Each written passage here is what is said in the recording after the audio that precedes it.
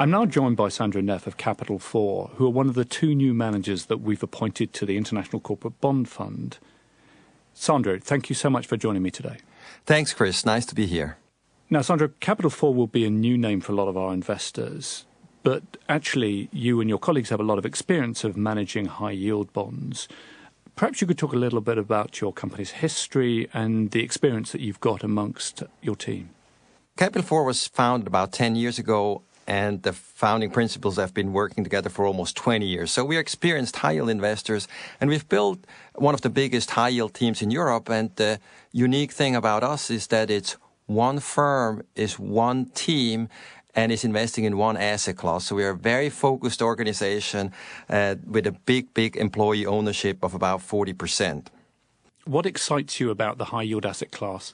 Well, we think it's a wonderful element in a portfolio that delivers interesting risk-adjusted returns in an environment where so many other assets have difficulties to produce meaningful income.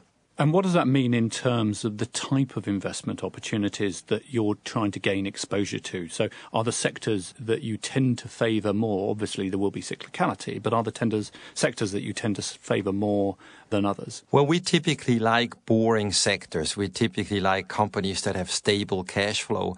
We are not being rewarded for a tremendous upside potential, for example, in a technology company, but we have the downside if a company or an industry is facing risks from, technology factors or commodity prices, and therefore we are always focused on the downside. And, that often results in us investing maybe not in something very spectacular, but in something that is robust and has good downside protection. So what you mean by that is that what you want to avoid, if at all possible, is the possibility of default when an interest payment by one of your investments isn't met.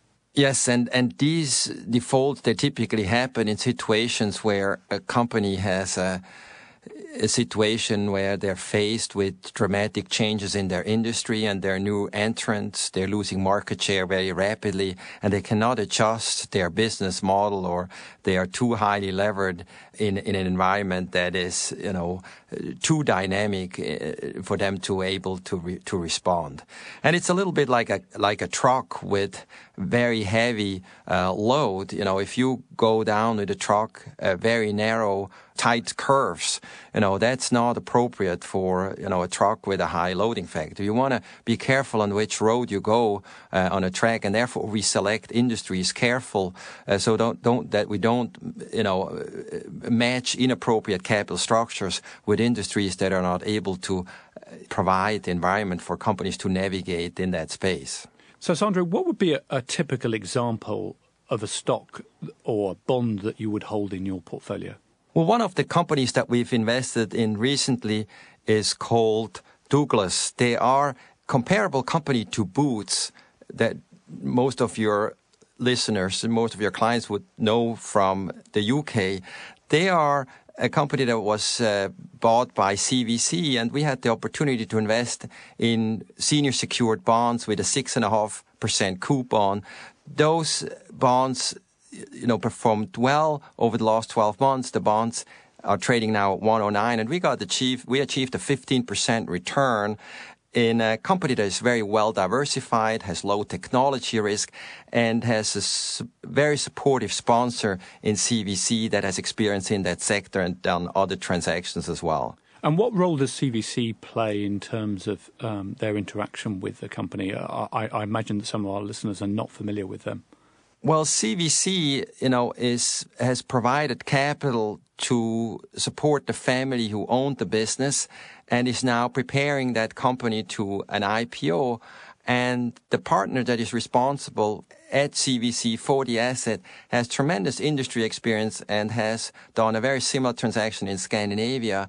And we really trust them to be able to bring their previous experience in that sector to this company and prepares them well over the next couple of years to become an even better and stronger organization. And through that period, we are financing, the company at very attractive rates. And you talked about a 15% return. Is that, in your mind, a very satisfactory return from this type of investment? Well, the risk-adjusted return has been very, very satisfactory. Typically, we get our coupon, and if the company is doing well, we get some appreciation of the bond price as well. So we can do better than just clipping the coupon, and that compensates us in more difficult times when or in cases where things don't go as well as in this case.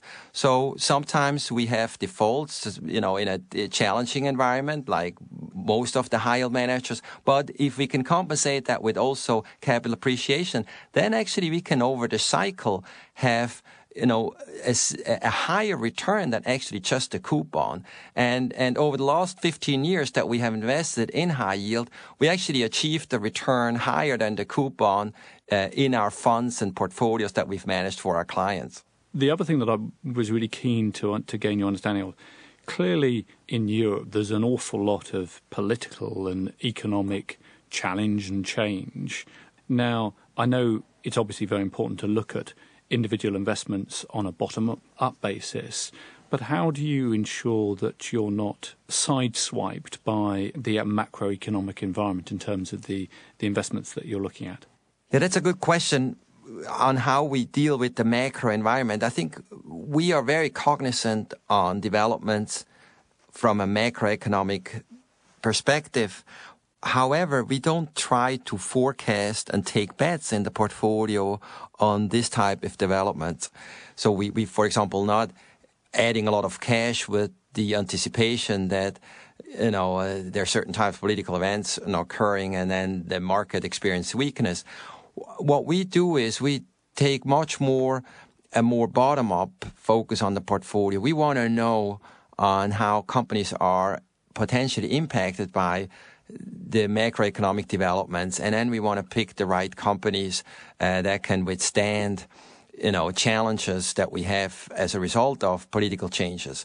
In our current portfolio, that means that we are really overweight parts in Europe that, are having an easier time to grow their local economies, and companies are better protected from, negative, developments. Sandro, I'm afraid that's all we got time for. Thank you very much for joining me for today. It was a pleasure. Thanks a lot, Chris.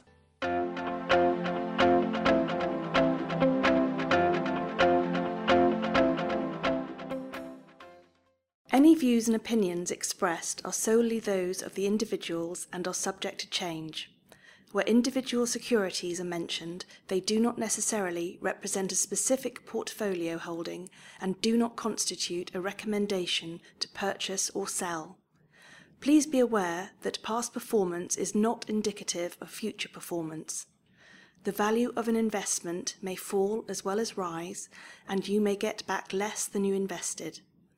Returns on equities cannot be guaranteed.